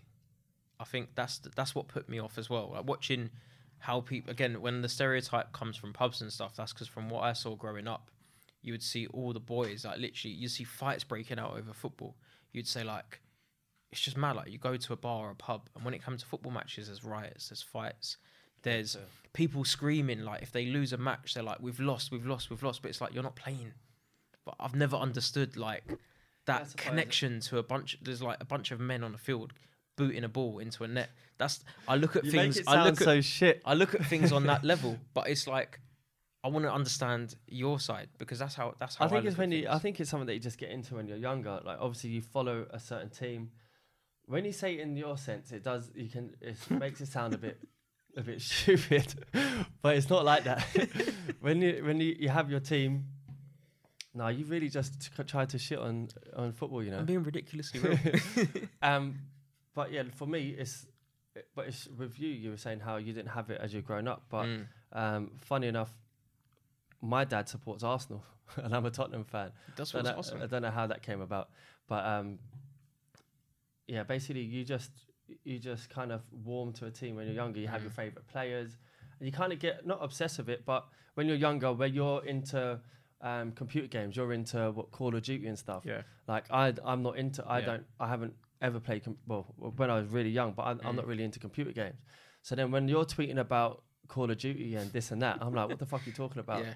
And then I don't understand why you'd sit there and waste an hour running around shooting people. Yeah. Whereas you're saying, I don't understand why you'd sit there and waste an hour of people running around kicking the ball around. It's very true. It's a very good point. It's what you're into. But obviously you like your games. Yeah. I'm more into football, but you just get into it. And there is a little bit of a sort of cult thing, I suppose, the way you're stereotyping it a little bit. But it's just something that I can't really explain it. And I think that's why with football, that's one of the things that you can't explain. You just get so excited. Like, I remember when, like with Tottenham, when you go to things like Champions League and stuff like that, there's just an excitement you can't really explain. But that's one of the magical things about why football is so big, because you just love it and you can't really put your finger on exactly what it is. Yeah, I feel in a way it is a bit sad that I don't feel. I don't think that connection. Everyone's different. Everyone has their different things. But like growing up, obviously, I was very isolated from everyone, because I think the fact I was shit at football probably didn't help either. Yeah, that probably was a big. I used to play for under like 16s or 18s team. I got a few trophies. I was a goal hanger. Like, you got a few trophies. I got a few trophies. Don't worry. What, for goal hanging? For runner up, but I got my trophies. I think we won one like championship or match, but I was a goal hanger. Because you wouldn't catch me. I want to see footage of you playing football. There's childhood footage. When you come to mine, you can see it. I'm going to get that. Please do not share it or distribute it. That's going on Insta, Twitter. Because like there'll be time I try and do like a rainbow on this YouTube channel. We'd literally be in the middle of a tournament, and because I don't even know football from FIFA, the ball would come and I'd try and do like a rainbow flick, and it would just like go through my legs and I'd like fall over and hit the floor. So I was never into football. I was a goal hanger. I'd sit by the goal, kick the ball to me. You're not catching me dead running for the ball. If it comes to my legs, I'm going to give it a shot. If not, I'm done. I definitely want to see some footage of you playing football. I have a charity match that I've got coming up. It's actually next year. It's just coming to my mind. I have to arrange a team. I'm getting you on the team just for the jokes. All right. Well, I'm gonna have to go through like militant training. I'm getting you on that pitch, even if it's for 5 minutes. Can I just be a striker then? It's a bit like it's a bit like, you know, there was the football aid for the England football aid 2 weeks ago. Even if you just come up for I would be Chunks. I'd just miss a penalty. Even if if there's a penalty, I'm going to bring you on just to take it. But I think I'm definitely going to get you on. Even if it's for 5 minutes, I got to have you kitted out, football socks, shorts, no problem, top, no problem, and get you on. But do you know what? It's weird because when I went to the Euros, was it 2016? You went to the Euros? 2016, France. Must be nice. It was in France. It was crazy. It was because Turkey, obviously, because Turkish Cypriot. When I watched Turkey play, where was the 2006? Was it 2016? I don't know. But when did you go? Was it recently? Was it 10 years ago? Was it 4 years ago? I don't remember. That might help me tell you. It was in France. Yeah, but was it 4 years ago? Was it 10 years ago? 2016, I think, or 2015 maybe. So like 4 years ago. 4 or 5 years ago, if I remember. So it would have been 2015, 2016. But I'm saying I don't know where it was. I remember it was in France. All right. But it was I don't know 4 if you years know. ago. Yeah, I can't remember off the top. Does it change the Euros? Does it go into like different? Yes, it's like the World Cup in it. It changes. Yeah. So Tory. It was in France, and I went there with my cousin. It might have been. I think it went back to France. Yeah, shows my age. When I was in primary school, I went to a school trip. And it was Euro 1998, I think. And Fuck it was in me, France. 3 years after I was born. And then it went back to. It must have been France. But you went to the Euros? Yeah, Euro 2016, I think it was now. Now that you've just mentioned it, 1998, that was 3 years after I was born. That's mad. Yeah, that shows the gap between us. But it was in France, and that was the first time I ever felt a real connection to football. Yeah. A real connection. But then, see what I mean? You get caught up in the moment. Because it was more of a country. But again, even when country, it comes you get even more into it. You get more passionate. Yeah, because I don't like politics. I don't like that stuff. But for some reason, there's no politics. No, but why bring politics into it? But it's like I don't know. Like I don't like being obsessed with things like all of that. But you're obsessed with Call of Duty. Not obsessed with it, but I fucking love it. Okay, so all right, that's a good thing that you just said. So when you went to Euro 2016, whenever it was, you got into it. Yeah. So you were watching Turkey. Turkey. What'd you go to? 1 or 2 games? 2 games, I think, or 1 game. So how much that feeling when you're at the game and Turkey were winning or losing or scored a goal, you were into it?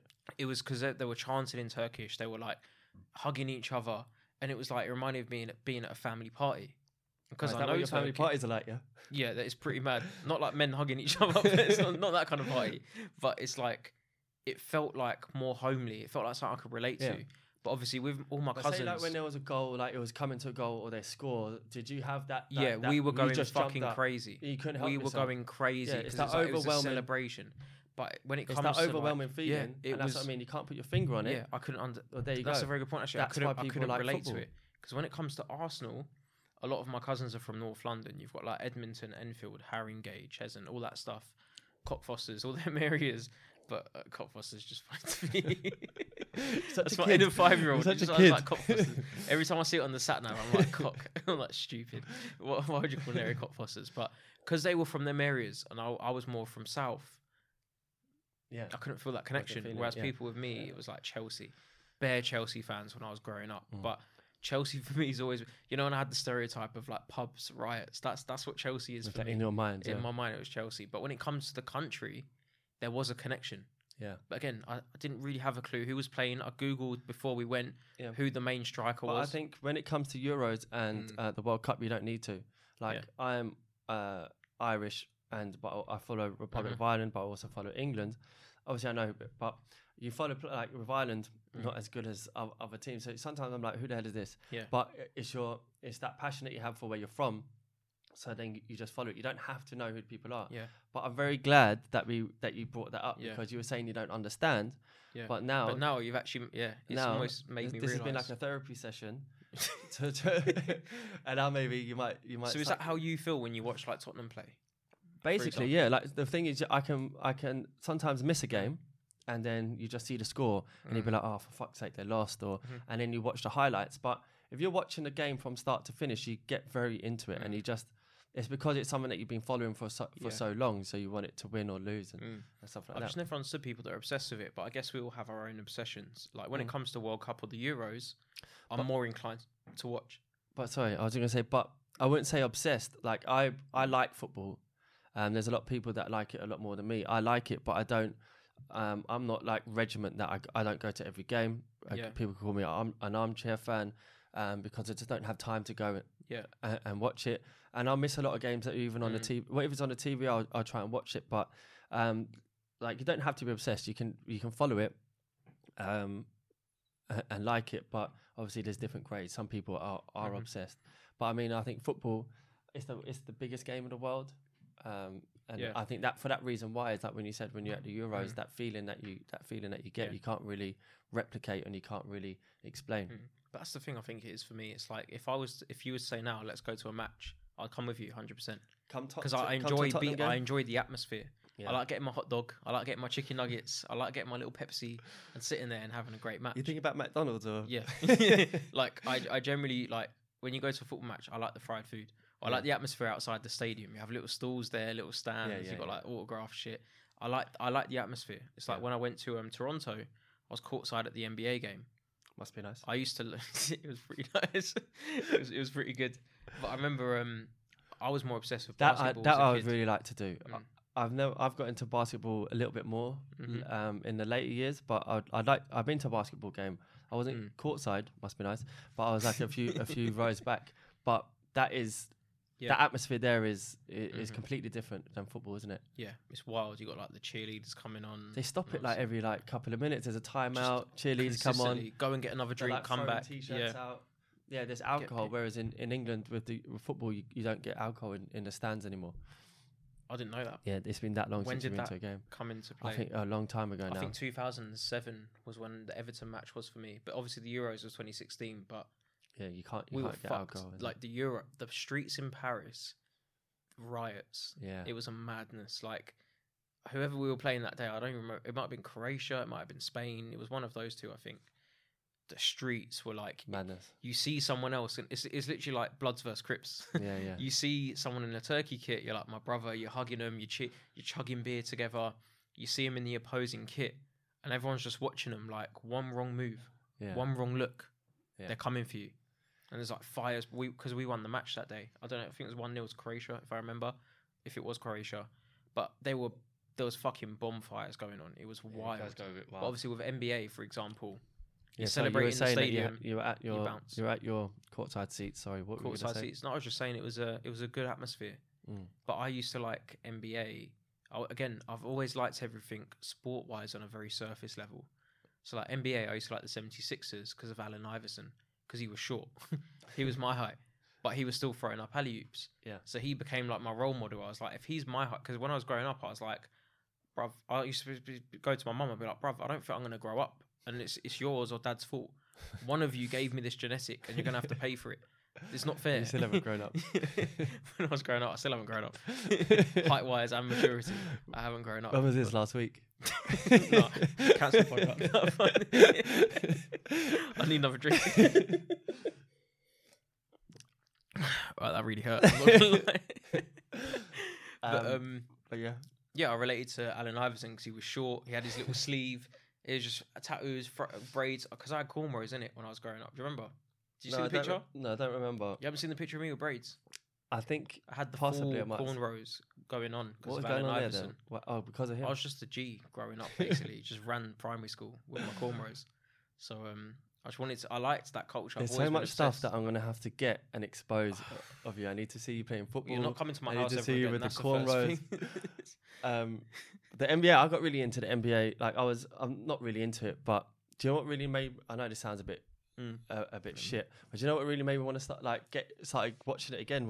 Did you watch the Michael Jordan thing on Netflix? You didn't watch that?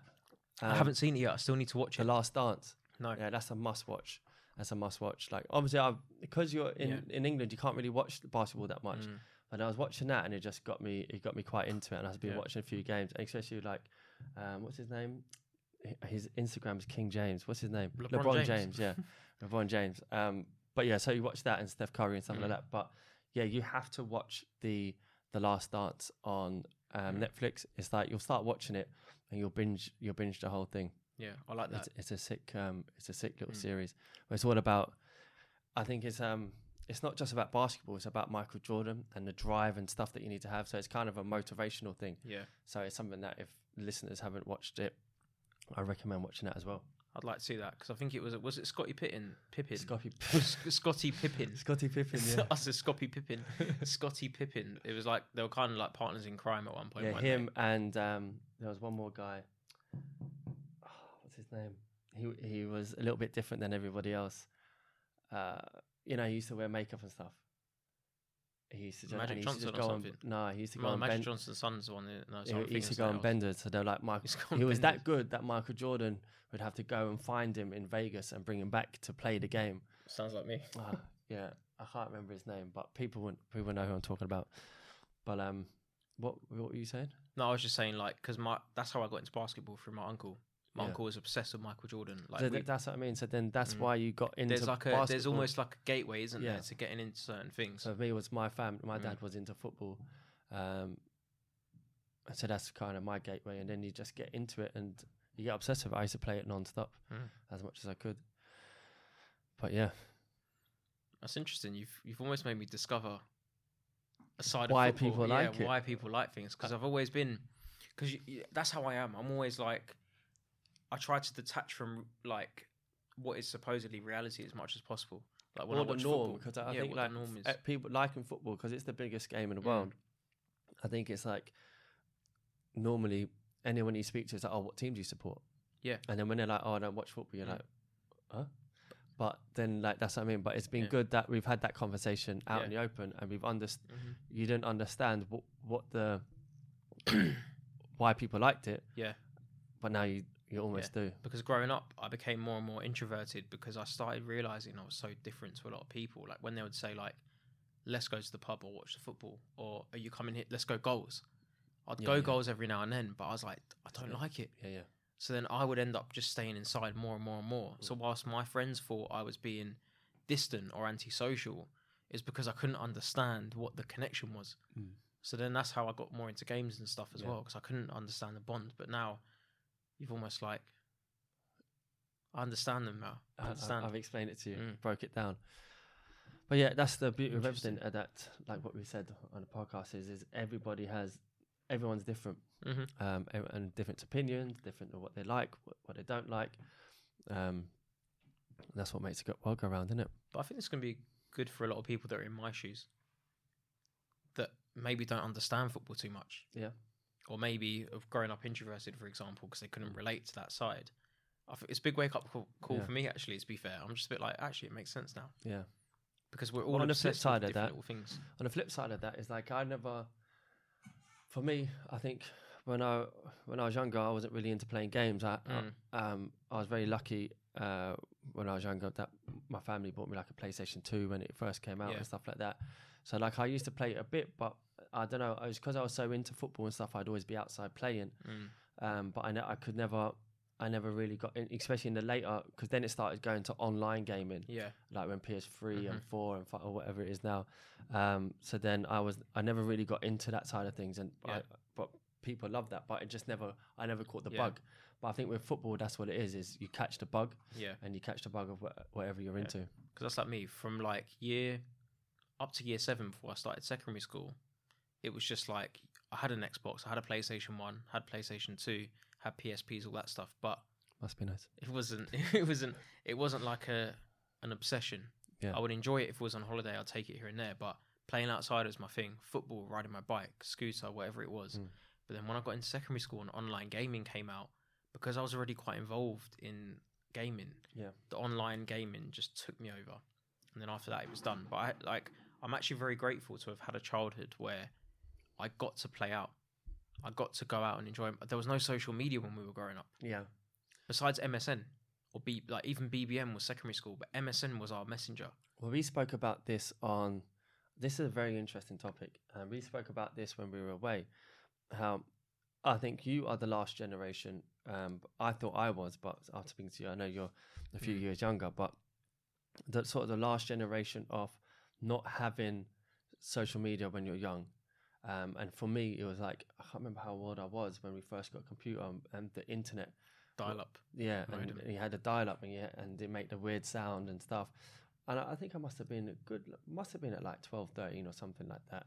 But I saw both sides of the spectrum. I saw before that, I remember when like my dad had a mobile phone that was like a brick, like the brick one. The like drug dealer Scarface phones. Yeah, it was like the proper trapper phones. But even before that, you'd have to carry a box around of it. Yeah. But then it moved on like to a that. fucking spy. Yeah. But it was like that was then, and pages and stuff like that, and that was the first introduction of technology.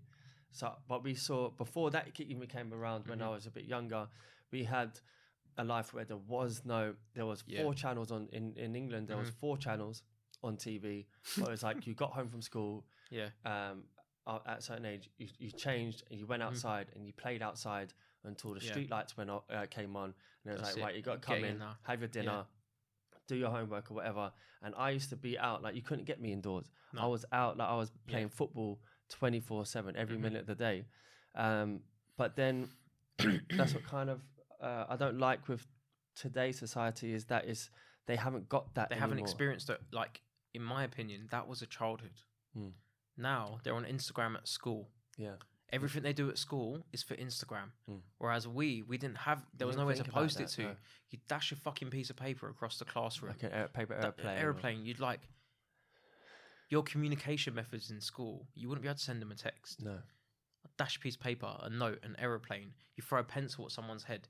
Now in school, it's being filmed. Yeah, it's for Instagram. Everything. It's to get onto a meme page. Every move you make, and I don't know what it's like, but I'm sure that doesn't help like young kids with their self-esteem or their confidence or bullying. I'm sure that's made it 100 times worse. And depression has got much worse with younger people because of things like that. But yeah, it's kind of, it's like everything. It's like humanity took a step back in that sense. We move forward with technology and we're advancing, but then we're losing sight of just humanity and reality is going. Like back in my day, if there was a fight in school and someone's getting punched up, you're getting punched up. That's normally the end of it. Yeah. Someone might film it on their fucking Nokia, but it might spread between 2 or 3 people. For me, it wasn't even that. There was a fight. Yeah, it was over, and you'd have to deal with the embarrassment that your friends would remember the next day. Yeah. But now it'd be like I'm just bait. You're viral. Yeah, you're now a meme. You're now this. Or you're that. Like back in the day, the phones were so bad anyway with the cameras. If someone there was people getting like stripped naked or punched up, they would catch it on a phone like a Nokia. Stripped naked. Bad things happening. It was just mad. Not like sexual assault, but like in a fight, they'd be like, get naked. But then things happened in schools, like in secondary schools. It never happened to me, thank God. But it happens to people, innit? But anything you do in school now, you could potentially end up on a meme page which has millions of followers. Yeah. So there's not just the embarrassment of your school, there's the embarrassment of the entire world seeing what is happening to you on a daily basis. And there's a constant, there's pressure. Pressure. Is it like, we know. And then anxiety, kids have that anxiety now. Especially at a young age, you're still growing. You haven't built up a tolerance yet. You don't even know who you are yet. Like with us, as a good example of the industry we're in, we deal with that on a daily basis, but we've kind of gone through the phases of life to be mature and kind of become accustomed to it and handle it. Yeah. But when you're young and you're in school, you're emotional, you're hormonal. It's like. Imagine getting into a fight or you kiss a girl and someone videos it and puts it on. In your head, you're thinking, what the fuck? The whole world knows about this. Whereas before, anything you'd done, it was within your boundaries. Yeah. You can't do anything now. I don't like it. I remember when I first got a mobile phone, I was in secondary school, and that was when they first came out. But then a few years later, kids were getting them younger and younger, and then it's at that stage where it's like, well, look, if you have a child, you don't want to give them too much too soon, but then everybody else has them. Yeah. So then if your child doesn't have one, then they're the odd one out. But then it's like everyone has a smartphone now, and as you said, everything is videoed, everything is it's like going back. I keep saying this, but what you said in the last episode is about Black Mirrors. Remember that episode where where something's happening to someone, and everyone's running around with like videoing it. That is literally what the world is like now. So when you see something happening in the world, it's good sometimes that because when certain things happen, it gets shared. But it's more that's a minority. More so, it's just that it's being filmed for the wrong reasons, or people are like World Star. It's like, oh shit, there's a fight, like World Star, and it's just to share it, and it's like hyping up. They're not. If there's two people having an argument or a fight, they're laughing at you, not with you. It becomes everybody in a circle. So the first thing, something happens now, bang, people whip out the phone. That's humanity going, rather than help somebody. So that's humanity going, taking a step back. But again, that's something that we can delve deep into in another podcast as well. Yeah, definitely. Because when you think back to how we were in school, not to touch into it too much more, but when we were in school, I don't know what age I was when I first got my phone, but before then, the communication was either my parents picked me up or there was no instant messaging. No, but if you have to call somebody. So for me, it was like on a Saturday, if I was meeting a friend, I'd ring them. I was like, right, I'm leaving my house now. I'm going to be there. I should be there at this time. Then you got on a bus or a train, and that person would have to stand there and wait for you. It would wait for you. Yeah. Like, do you remember when, I don't know if you had the same thing, but like besides dial-up, where you couldn't we had a Packard Bell when it first came out, and I was like just using the internet, but obviously the minute the phone would ring, gone. Or you couldn't use it when the phone was ringing because the dial-up, you had to use the telephone. But when home phones were first a thing, you had 1 hour free. Then after 1 hour, it would be paid for. So when I used to play Call of Duty with my cousins, I would call him up, home phone to home phone, talk for an hour, put the phone down at 59 minutes, then call him again, and it'll be free again and again and again. Oh. But obviously now you just think, imagine having to do that continuously. Now it's those like little things that you want to send a meme, you want to send a picture, straight away. Yeah, those little things that we had that I suppose we sort of miss because it's different now. I miss it so much actually. But the same will probably happen again. Is like the youth at the moment will probably have something that in another 10, 20 years they'll be like, oh, remember we had this one, now they have, and that's terrifying. It's progression, isn't it? This is what they've got now. What's going to happen in 20, 30 years? Because now the problem is there's a reliance and a dependency on instant communication. Everything is instant. It's going back to what we said at the start, where it's that the psychology where they've tapped into the human psychology. So you need that instant gratification, where you need that instant who's liked me, what's the latest news, what are my friends doing, what's somebody else doing, what's this or that person posted. But also for parents with kids, a good example is my sister. She's in Dubai right now, and I watch my parents panic. Like, for example, my dad got her a 4G global data package where she can use her 4G anywhere. She's a bit stupid. My sister, she's a bit slow compared to me. She's very slow, my sister. So she got a text from EE saying, you have a Euro data package available. Activate this now. I was like, you're in Dubai. You're not included.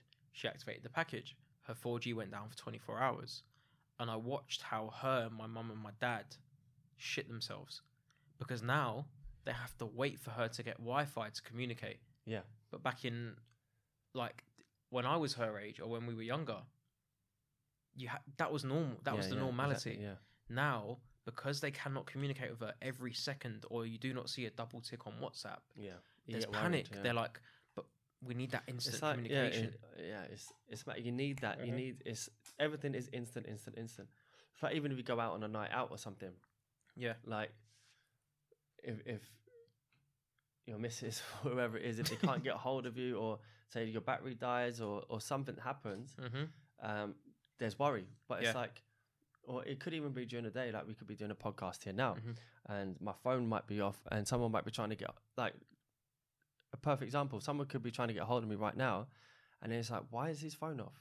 And then we could try and call me again, and a couple of hours later, they'll be like, all right, I've tried him twice now, or 3-4 times now. He's not answering. Something must be up. And that even happened to me yesterday. I was trying to get a hold of somebody, and I messaged him. I tried to ring him. I said, well, that's a bit strange, but that just shows that I was like trying to get a hold of someone. I was like, it's strange not to be able to get a hold of somebody. And so I automatically thought, oh, something must be up. Like, is everything okay? And then today I was like, is everything all right? Yeah. And they were like, yeah, everything's right. Yeah. But it's like, it's that instant. We don't even realize it, but it's ourselves as well as everybody else. But yeah, that's a very scary thought. Yeah, but very scary thought. It's like you can always say it's just the way it is now. It's just like you've got conditioned to it so much. How do you condition yourself to not be like that? What do you do? Like not use technology, not use WhatsApp, not respond to people straight away. With more frequency, how can you go back? Because it's like an addiction. There's a dependency and a reliance on instant communication. So it's like, just as you said, if you continuously let's just say you're talking to someone every single day, and you know the minute you press send, they're going to get that message. Yeah.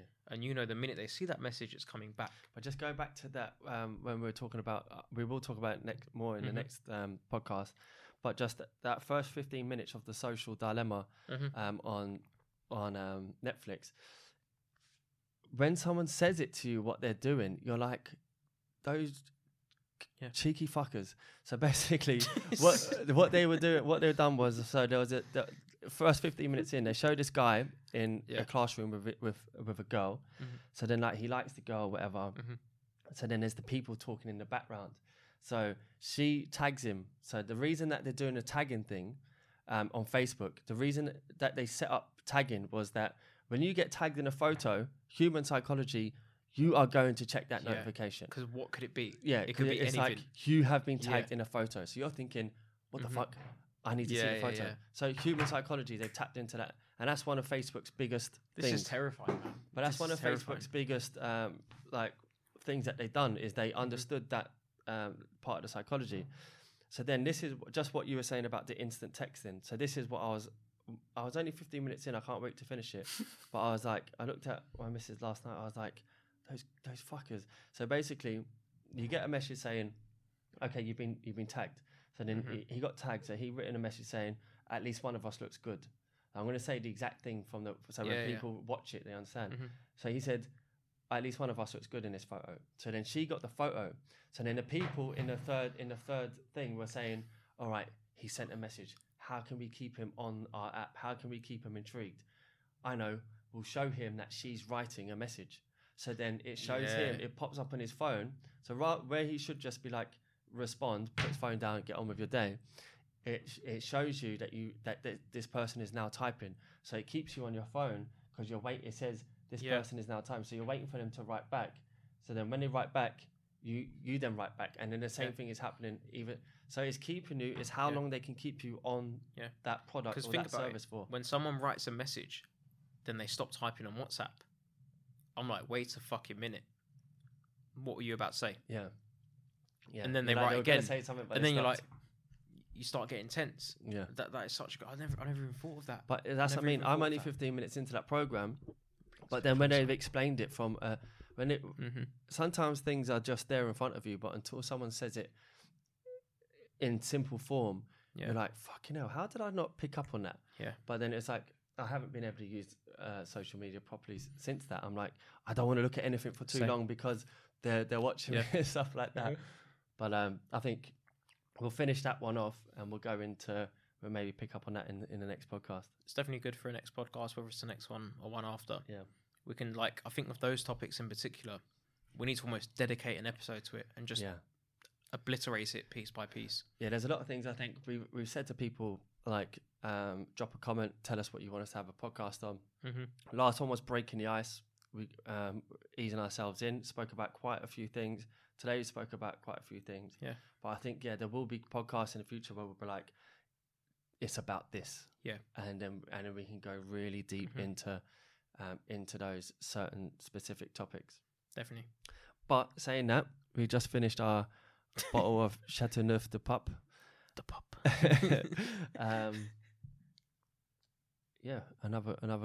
Another good conversation. Another good conversation. I've actually really enjoyed today's conversation. I've got you to understand why football is so great.